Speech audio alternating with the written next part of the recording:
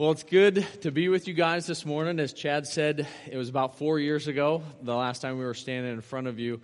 And man, at that point in time, we had spent 4 years in Papua New Guinea. We had spent 2 years with the Biem people group, and we were telling you about this little group of islands off the north coast of Papua New Guinea and how we had spent years learning their language and culture and how we were looking forward to going back and sharing the gospel with them for the first time ever in their language. And it was kind of around the same time, too, that we were embarking on this massive fundraising project because for the first couple years of that work, we were traveling 80 miles out into the open ocean with this tiny little bathtub that we called a boat, and it just wasn't a safe situation.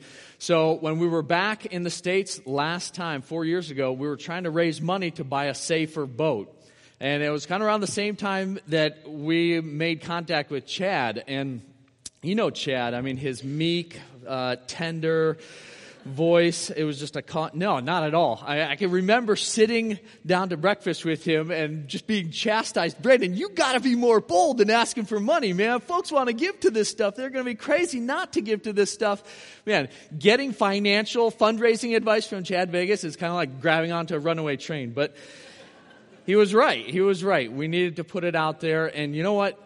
He put his money where his mouth was. You guys, as Sovereign Grace, were one of the first churches that actually gave towards that fundraising project. And we've got a couple posters that are sitting on these back tables. If you have a chance after the service, I encourage you to take a look at them. You'll see what we used to make that trip with, the tiny little bathtub, and you'll also see what your finances went towards purchasing. And to say that it has been a blessing to have that bigger, safer boat to make that trip, man, just an incredible understatement. It's actually funny because anytime we ride in the big boat, we actually have to get on the little boat to get out to the big boat. So we're always reminded, hey, it used to be like this. We'll pack all the family and the kids in this tiny little boat. We'll push it off from the beach, and we have to shoot the shore break. We got waves coming over the bow, and all the kids are crying. They think we're going to sink. And we make it about 200 yards off the coast, and we shift them all over to the luxury liner. And yeah, we're thanking God every stinking time we get on that boat. Thank you for the folks that got behind us so that we could purchase this thing. And just, yeah, it's not the 8-hour hell ride that it used to be. It's like a 4-hour. Oh, we still have some interesting times, but it's a whole lot better than it used to be.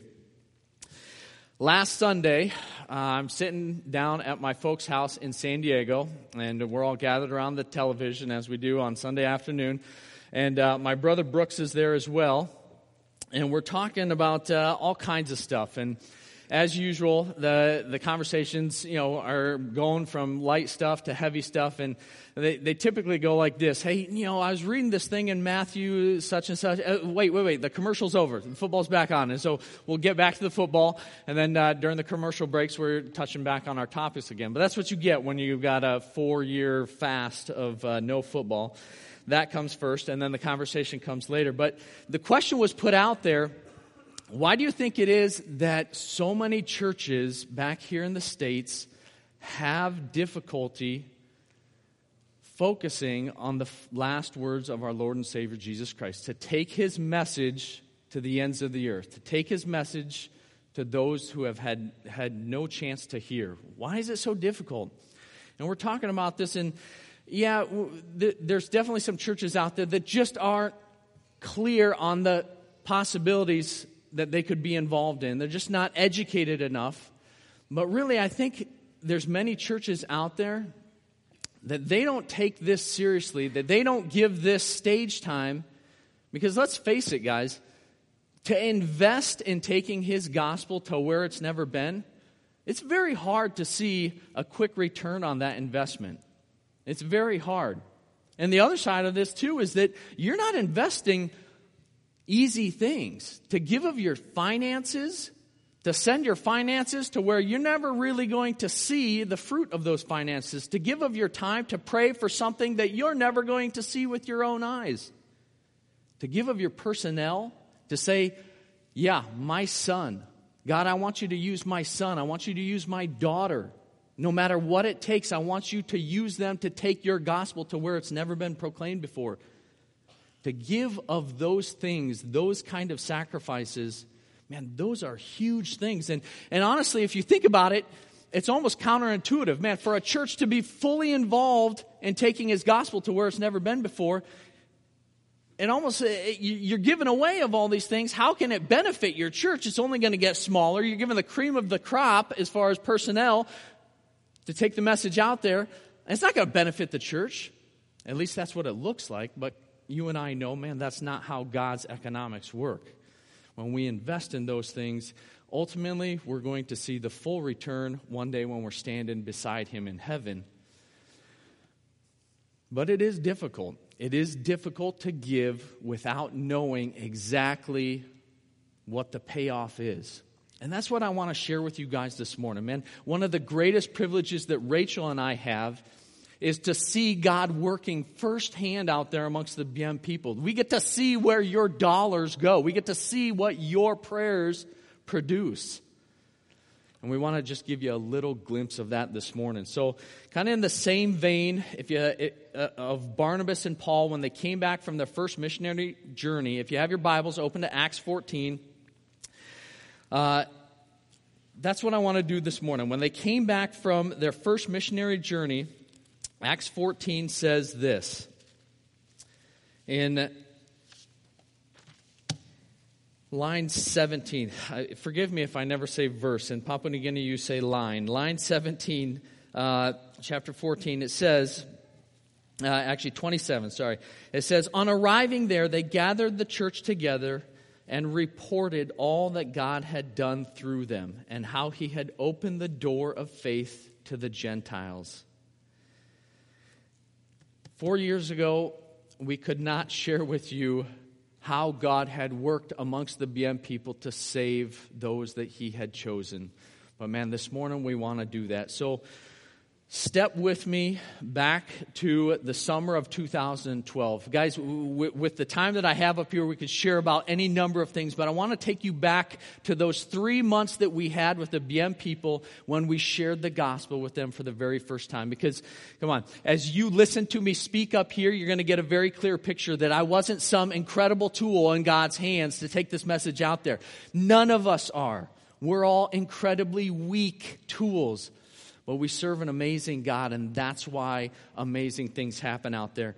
So back in the summer of 2012, we had done our homework. We had done the legwork to build relationships with the Biem people. And for months leading up until July of 2012, we had been saying, guys, we're going to start the teaching. We're going to start the teaching, and it's going to be going for 3 months, 5 days a week. We want you to get your gardens ready. We want you to be prepared so that you can come and listen to these lessons. This is why we've left our homes. This is why we've left our families, to share this message with you. So please come and listen. And at the same time, we had a huge contingent of Biem population that was also coming right behind us saying, don't go listen. Don't listen to what these guys have to say. They're going to be telling you lies. They're going to be lying to you.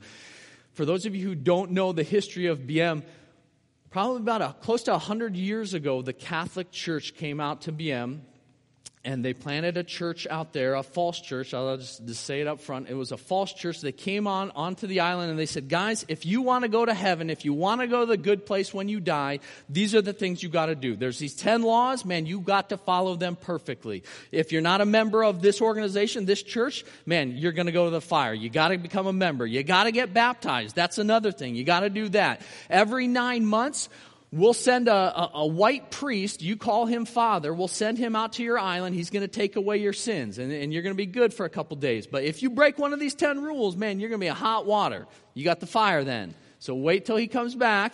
He'll clean you up again. And this is the message that they shared. So what the Biem people took this works-oriented gospel, which is no gospel at all, and they took their animistic beliefs and they put them together, and they said, okay, this is what we have to do. This is how we're got to get to heaven. And we had Catholics coming behind us every single day, every time we went to the village saying, don't go and listen to this. They're going to tell you something different from what we've always taught you. Don't listen. And so we really had no idea. Were we going to see anybody in this teaching house come Monday afternoon? We did not know. And I remember the first day walking up there, 4 o'clock, an hour before teaching time started, the teaching house was empty. There wasn't a soul there. This isn't terribly unique for Papua New Guinea. They're not very time-oriented, but I was a little bit antsy, a little bit nervous. God, what's in the cards for us? And 4:45, still nobody. And I'm sitting there in this empty teaching house that we had built going, God, this is going to be really hard to write back home about. We start presenting the gospel, nobody came. 4:50, the first people start coming in. And 10 minutes later, 5 o'clock, man, that teaching house was packed. People were sitting inside of it, terrified, because the Catholics had told them, man, you don't know what's going to happen. You go to that thing, God may strike you dead. So we had a whole host of people sitting outside looking heaven. We're waiting for the thunderbolt coming. But man, it was full, and we were thanking God for bringing an audience that first day. Thanking God for giving them boldness to come and hear this message. That first day, we didn't even crack the Bible.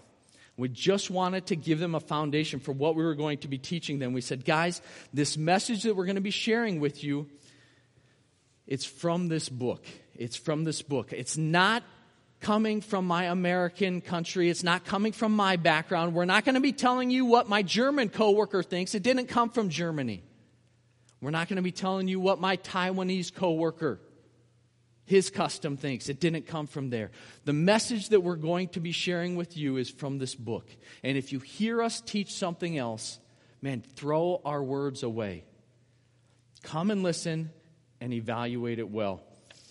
The next days, Tuesday, Wednesday, and on through the end of the week, we dove into creation. We dove into creation, and we weren't just throwing out the creation story. We were throwing it out in an applicable way that was pertinent to the Biem culture. Because remember, man, we had done our homework. When we taught on how God created the plants, man, we were able to say, hey, you guys know that there's this kind of banana, this kind of banana, this kind of, and we're listing off 20, 30 bananas. Why did he make that many? He didn't need them. God doesn't need this food. He did it because he loves you and me. He loves mankind. And we came up to the pinnacle of his creation, man and woman, and how he made them with a physical body, but he also gave them a spirit. And then we transitioned on the next week into the garden and the fall. And we're acting out so many of these stories, and I've still got my college robe that I graduated in, this nice black robe, and I'm walking around playing Satan. And guys, I mean, it was hokey. It was unbelievably hokey, but to them it was like IMAX theater. I mean, they're just cringing as I'm walking around. This is how Satan works. Don't come to the teaching. You don't need to hear this. They're going to tell you lies. And we're trying to just get them to understand, man, Satan hates God, and he hates everything that God loves. And we ask them, guys, when you have an enemy here on Biem, do you try to do harm to him? Yeah, of course we do. Yeah, but is that all? What if you hate this enemy and you're walking through his garden one day? Do you just walk right on through? Oh, no way, man. We cut every banana tree and everything down that we can because we know he loves that garden. And we can give him real pain when we do that. We said that is exactly what Satan was thinking, man. He saw the pinnacle of God's creation, this man and woman that God loved. And man, he wanted to destroy them. And he tempted Eve. And Eve ate that fruit and she gave it to Adam. And they sinned. And we said, guys, what does God's word say would happen? What did he tell them? In the day that they ate of that fruit, they would surely die. And did they die? And our guys are scratching their head. Well, no, actually, they didn't die. So what's going on here? Did God lie? And we said, guys, they did die. They died at that point. Not their bodies, but their spirits. They died spiritually. They were no longer in fellowship with God, joined to that source of life. And we walked outside of the teaching house. I'm teaching, and I came up to this tree, and I ripped this branch off this tree, and I came back in. I said, look at this branch. Is this branch alive or dead? And they said, man, is it dead? Of course it's dead. I said, why? They said, because it's not connected to the source of life. I said, that's exactly what happened to Adam and Eve. When they sinned, they were no longer connected to God. They were no longer connected to that source of life. And in the same way that this branch, you count the days, it's going to shrivel up and die. Their bodies too would die. And then after that, man, an eternal separation, an eternal death. These are the 3 deaths, guys. And they're listening to this thing and they're going, man, we've never heard this before. We never heard it, but it's clear. It's clearly right here in the pages of God's Word. And we see it. It makes sense. It makes sense that we're all born this way because we're telling them, guys, in the same way that dogs give birth to dogs and tuna fish have little baby tuna fish and cats have baby cats, now Adam and Eve, who are spiritually dead, are going to give birth to spiritually dead people, born out of your mother's womb, separated from God. Separated from God. And they're going, man, this is so making sense because we see it. Nobody had to teach that kid over there how to be selfish. Nobody had to teach him how to disobey his mom and dad. Us Biem people, we try so hard, but it's like we're just born wrong. We're born broken. And now we know why. Because of course, Adam and Eve, who had these dead spirits, man, they gave birth to spiritually dead people, separated from God. They had to be clear on this. They had to be clear on sin, that God judges all sin, and the payment for all sin is death. And we spent weeks hammering these points, guys. And I can remember months after we presented the gospel and we had believers, we sent one of our boats to the mainland to get a supply run. And the skipper of our boat was a believer, a dear brother, very new into his faith, but he understood sin. He understood the predicament. And he went to the mainland. He came back about a week later, and he shored the boat, and he's unpacking the supplies, and he's up at my house, and he's just beaming. He's beaming. He's going, Brandon, I got to talk to you. I got to talk to you. I said, all right, we'll go up and get changed and get rested and come on down and talk to me sometime. He came back later that night, and again, his face is shining. I go, what's up? He said, man, I went to the mainland, and I found one of my brothers, my biological brother. I found him there, and I started telling him about sin. I said, brother, you have no idea. You were born broken. You were born separated from God. Not because you were sinning in your mother's womb, but because of what Adam and Eve did. Man, it came down to each one of us. And I'm like, Morris, that's awesome, buddy. Good job. I mean, this guy had never had a class in sharing his faith or anything like that, but he understood the problem. And he says, yeah, I told him that stuff. And my brother couldn't believe that I was talking to him about biblical things because, man, I never used to think about the Bible before, and he knew that. But here I am explaining to him God's word, and he could not believe it. And I'm like, man, that's great, buddy, that's great. And then what did you tell him after that? And he looked at me and he goes, I didn't tell him anything. I had to get on the boat, and I came back home. I'm like, Morris, what's going on, man? You didn't even tell him the good part. He goes, No. I told him, brother, I want you to think about this. I want you to think about how you are separated from God, and God sees every single one of your sins, and he's going to judge every single one. And when I come back in a couple months, I don't know when, I'll tell you the rest of the story. And he looks at me and he goes, because Brandon, you know that if he doesn't understand that he's lost, if he doesn't understand his sickness, he's not going to understand the medicine. He's not going to get it. He's not going to want it. He's got to be clear on his sin. And so these initial weeks of the gospel presentation, man, we hammered that. We hammered again and again every sin. There is no sin that God, that one's little enough. That one I'm not going to take the time to deal with. He's not like you and me. He sees everything and he judges everything. We went on from there to Cain and Abel. Have you ever thought about Cain and Abel? The sacrifices that they made? I mean, probably the altars that these two brothers made, probably exactly the same. The firewood that they put on there, probably exactly the same. I mean, it's very unlikely that Cain was going, no, God, I don't want to do it that way. It was probably much more, God, that's a great idea, but man, you're going to like the extra effort I put into it. I'm going to do the sacrifice, but I'm going to add a little Cain flavor to it. You're going to like this, God. You're going to like this. And what did God say? No. You don't bring any of yourself into this thing. You come to God God's way. You come to God God's way. And man, those illustrations from Cain and Abel, they hammered this thing home. We went from there on to Noah and the flood, the Tower of Babel. Again and again, mankind's falling away from God. We're not left unto ourselves. We're not going to wake up one day and go, oh my goodness, I want to know this Creator God and I want to follow Him. That's not where we're at. We're born separated and we flee from Him. We run away. And our guys on Biem, they needed no convincing of this. As much as they tried to play church and follow the commandments, man, they were an island of reprobates, and most of them knew it. We came to Abraham, Isaac, and Jacob, talking about the Redeemer that's going to come, the promise. God is going to make a way. God is going to make a way for us to be reconciled to Him. And our people don't call Him the Messiah. They call Him the roadman, the Jalkatamat, because He is the one who is going to make a road back to God. And when we're teaching on these things, and we're coming up to the law, God giving the law to Moses at Mount Sinai. And you could almost hear a collective sigh of relief when we got to these lessons. Okay, now we're going to talk about the 10 Commandments, guys. And everybody's going, finally.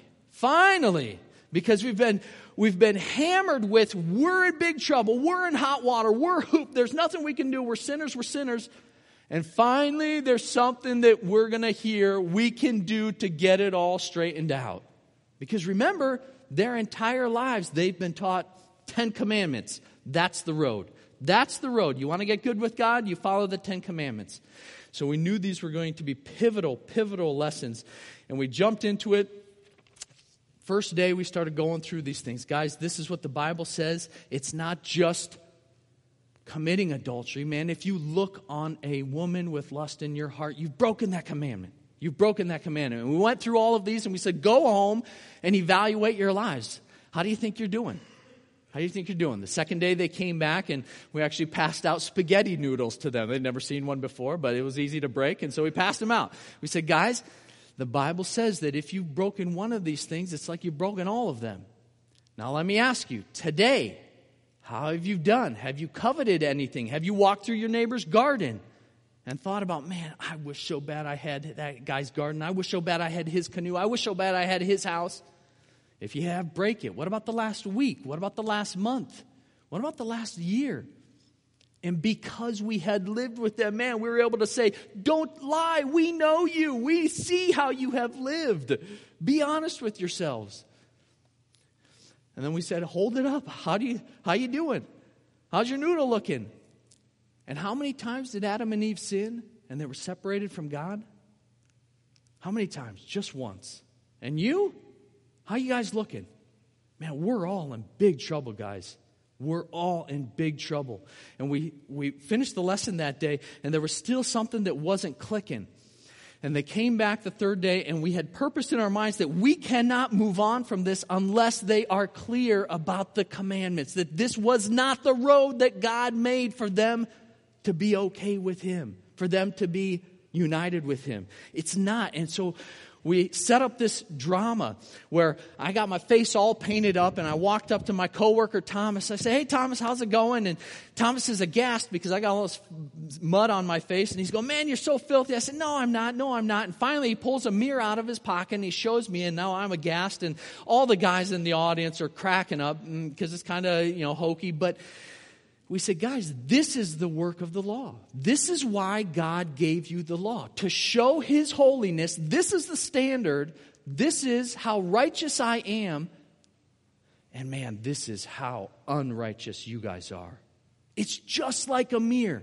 And you guys take this mirror and you think it's supposed to clean you. And I'm rubbing this thing across my face and it's just getting dirtier and dirtier and they're all laughing. And we stop and we go, guys, this is not the road to heaven. This is not the road to be made right with God. And man, you could hear a pin drop in there. Because remember, this is what they had pinned all of their hopes on. All of their hopes. And it was at that point in our teaching, probably about halfway through the teaching, the 3 months, We lost half of our attendance that day. They never came back. They never came back because many of the folks sitting in that teaching house, man, there were scribes and Pharisees and Sadducees, the ones that thought, you know what, I'm good enough, I can follow this thing, it's going to take me there. The ones that remained, and they were the tax collectors, the reprobates of Biem. We had marijuana addicts, we had folks that did homebrew, we had rapists, we had murderers. Those were the ones that were sitting there, remaining in the teaching house, because they knew, I don't cut it. I don't cut it. I need something else. God has got to make another way, because if he doesn't, I'm done. I'm done. And we went on from the message, the lessons on the law, and we came to the final lessons in the Old Testament. And if you have your Bibles, man, open them to Isaiah chapter 1. Because I just want to read some of these. The final lessons on in the Old Testament, man, they are brutal lessons. God comes out with just incredibly scathing rebukes of this false worship. Oh, yeah, you're bringing me sacrifices, but come on.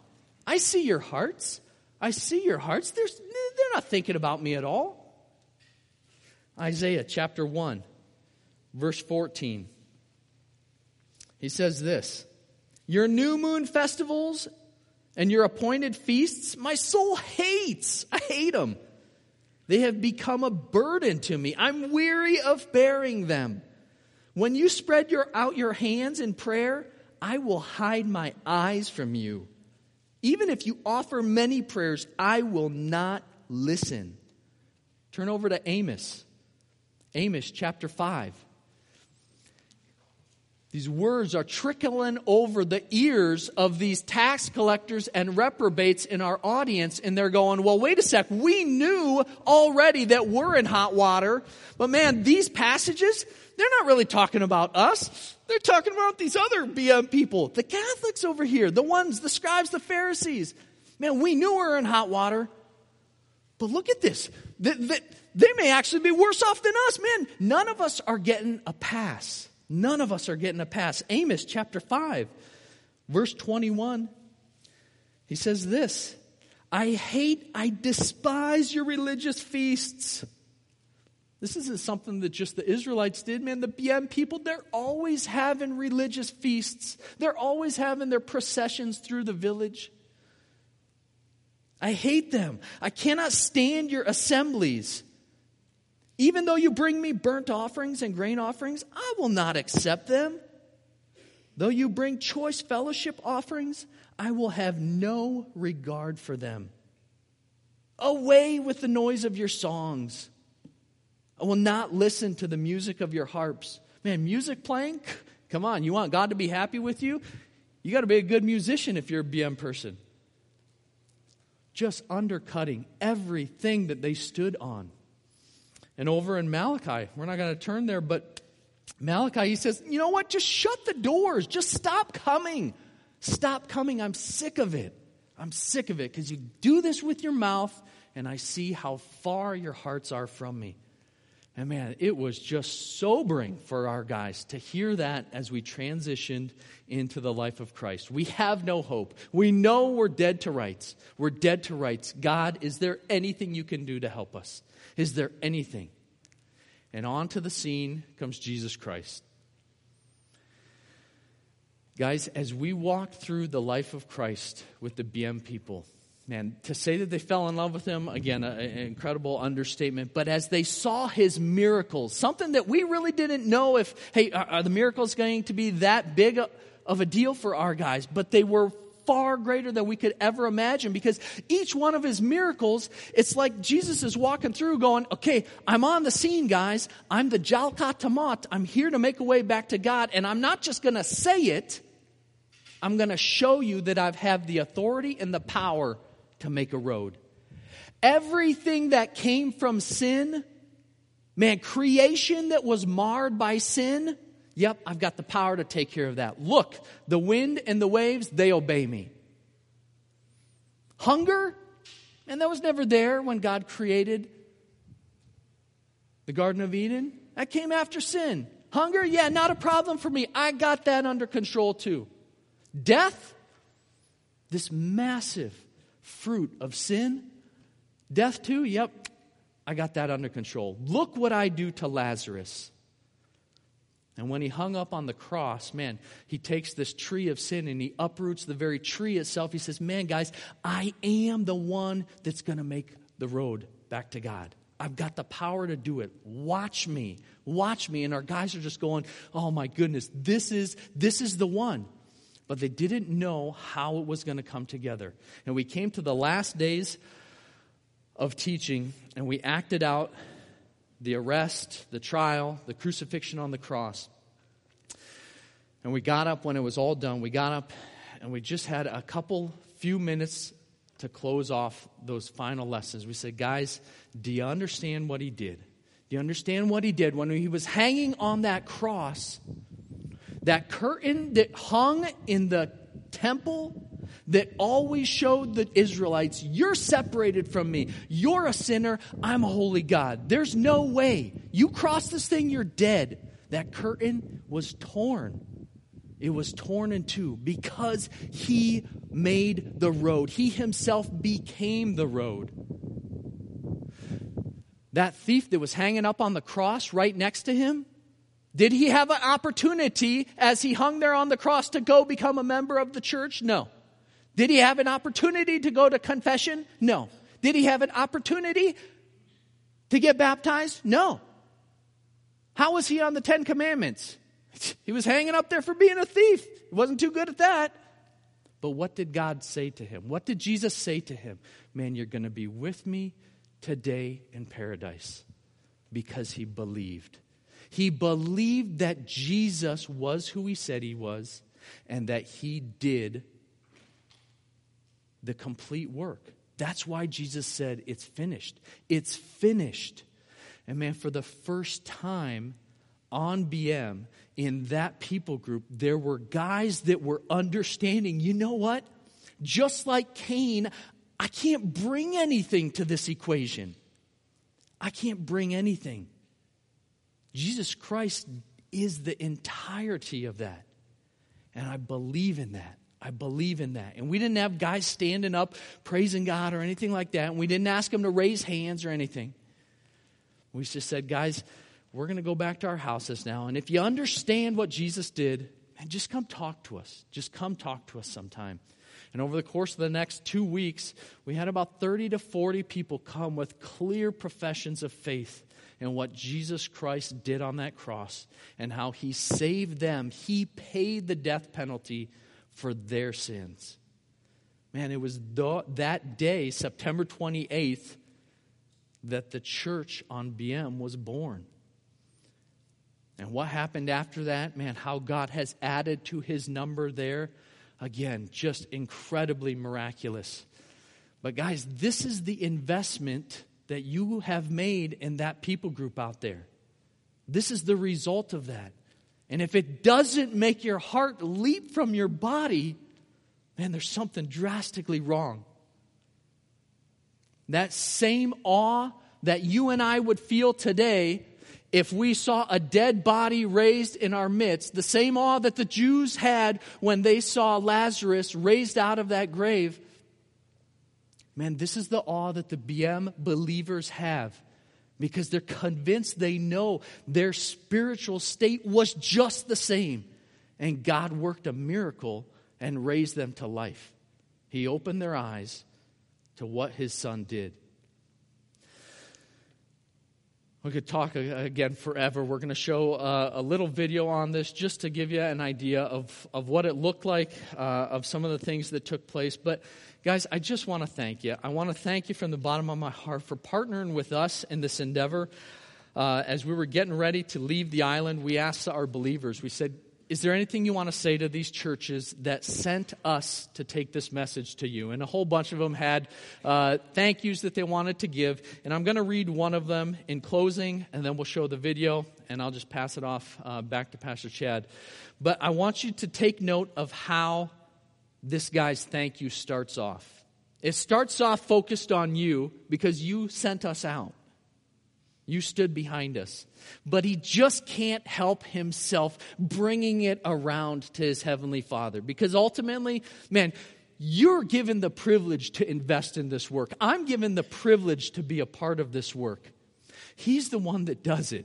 He's the one that does it. And this guy named Ryman, he's clear on that. Yeah, we thank you. We thank you from the bottom of my heart. But all praise and glory goes to our Heavenly Father for what he's done. He says this. He says, my name is Ryman. I say a pure thank you to you all for sending the 3 missionary families to come here. It is God who marked this to happen and for this to take place, so that us men and women of this island who were separated from God could come near. For us men of the ground, it's impossible. But God, he has marked us and he has done it. So again, I say thank you, because if they had not come, we would still be the children of Satan, destined for the place of fire. So we say thank you truly to God for setting this plan and sending the 3 missionary families to come. And I say a pure thank you to Father God for making this road to believe in Jesus, a road to be reconciled with him through Jesus. Before there was no road that we could follow and go back to him. But God, who is merciful, had marked us to be his children, and he himself has shown us this road to be reconciled to him through Jesus. Father God, I say thank you to you for this. With that, we will play the video, and I'll pass it off to Pastor Chad.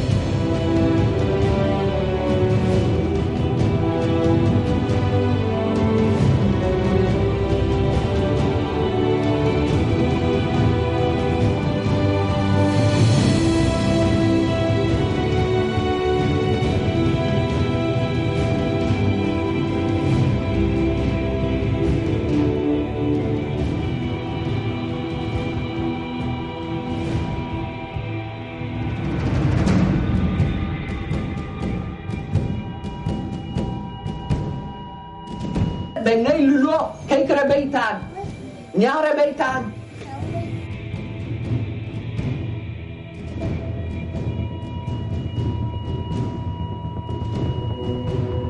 자기 담아오고 장락 아와우니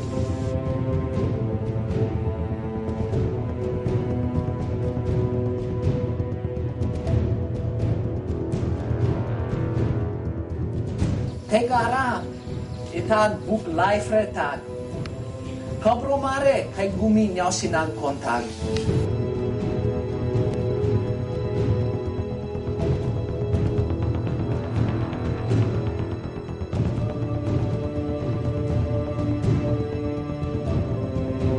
Nanisbor sip sip only kissing place long man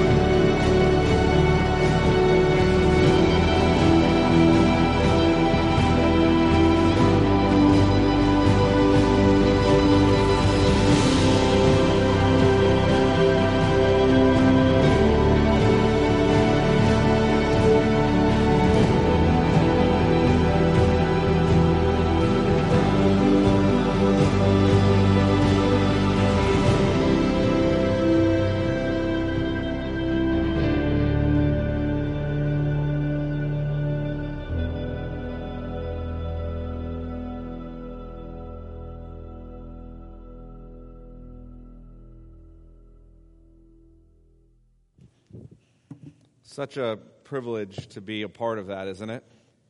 Such a privilege. I even through the simple prayers that we pray every week, what you pray at home on your own for the abusers, and the small amount of money that we're able to participate in contributing to this it's a huge privilege to see what the Lord has done among the Biem people, what He's been faithful to use Brandon and Rachel and their team that they're a part of to do there through His Word by His Spirit, so that people now walk with Jesus who never did. Is there anything better that we could be a part of than that? I can't think of a thing that we could give ourselves to as a church that is more important and more God-honoring and more eternally rich than the privilege of partnering with people to see those who don't know Jesus, who've never heard of Jesus, come to know Him, to see a church born among people groups where it has not been. That's an incredible privilege, and we thank God for that. Thank God for that privilege. And we thank you, Brandon, for coming and sharing with us and giving us a missionary report.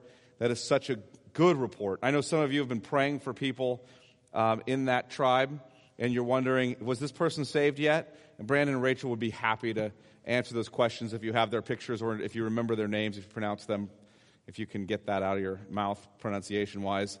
They'd be happy to answer those questions. They'll be here if you want to ask about those specific people. They can tell you, hey, keep praying for this person's salvation or pray for this believer in this way now.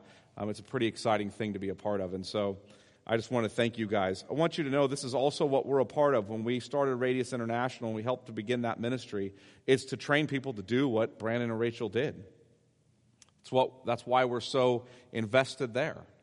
As we want to see more people go out and do this. What you don't see here is you see sort of this 3 months that he's overviewed for you. What you don't see is all the hard, less exciting, less romanticizing kind of work that went on behind the scenes. The years of getting to know the people, of learning the language, of learning the culture, of becoming a part of that people, the years of training that were behind that, the amount of loss and the things they gave up and the ways in which they saw people and their team and in their tribe suffer.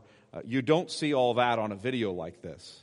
That doesn't make for as exciting a video generally. But it's the reality of what happens in the lives of these missionaries as they take the gospel to the hardest places to reach on earth. And we need to be about getting our church and our people engaged in that mission for the sake of the name of Christ where He is not named. With that said, let me pray. Father, we are thankful. We're thankful that we've had the privilege of just a small share in partnering with Brandon and Rachel. We're thankful that you have sovereignly, according to your purposes, by your Spirit, for the sake of your Son, sent them to reach the Biem people with the gospel of Jesus Christ. We're thankful that you are pleased to save many there, and we pray that you would be pleased to save many more. Pray, Father, that we would be a people who recognize that your Son is our only hope, that we have no other hope apart from Him, that we are no better off than any Biem tribesman apart from the gospel, that we are separated from you because of our sin, and it is only in your Son and through your Son that we have hope. May we rejoice in Jesus more and more as a people. May we count the great privilege we have of knowing Him even more than we do at this point. And Father, may we desire, may you raise up people from us to go and proclaim the name of Jesus where He has not been named. We pray this for the glory of your name. And we do so because of your Son. In Jesus' name, amen.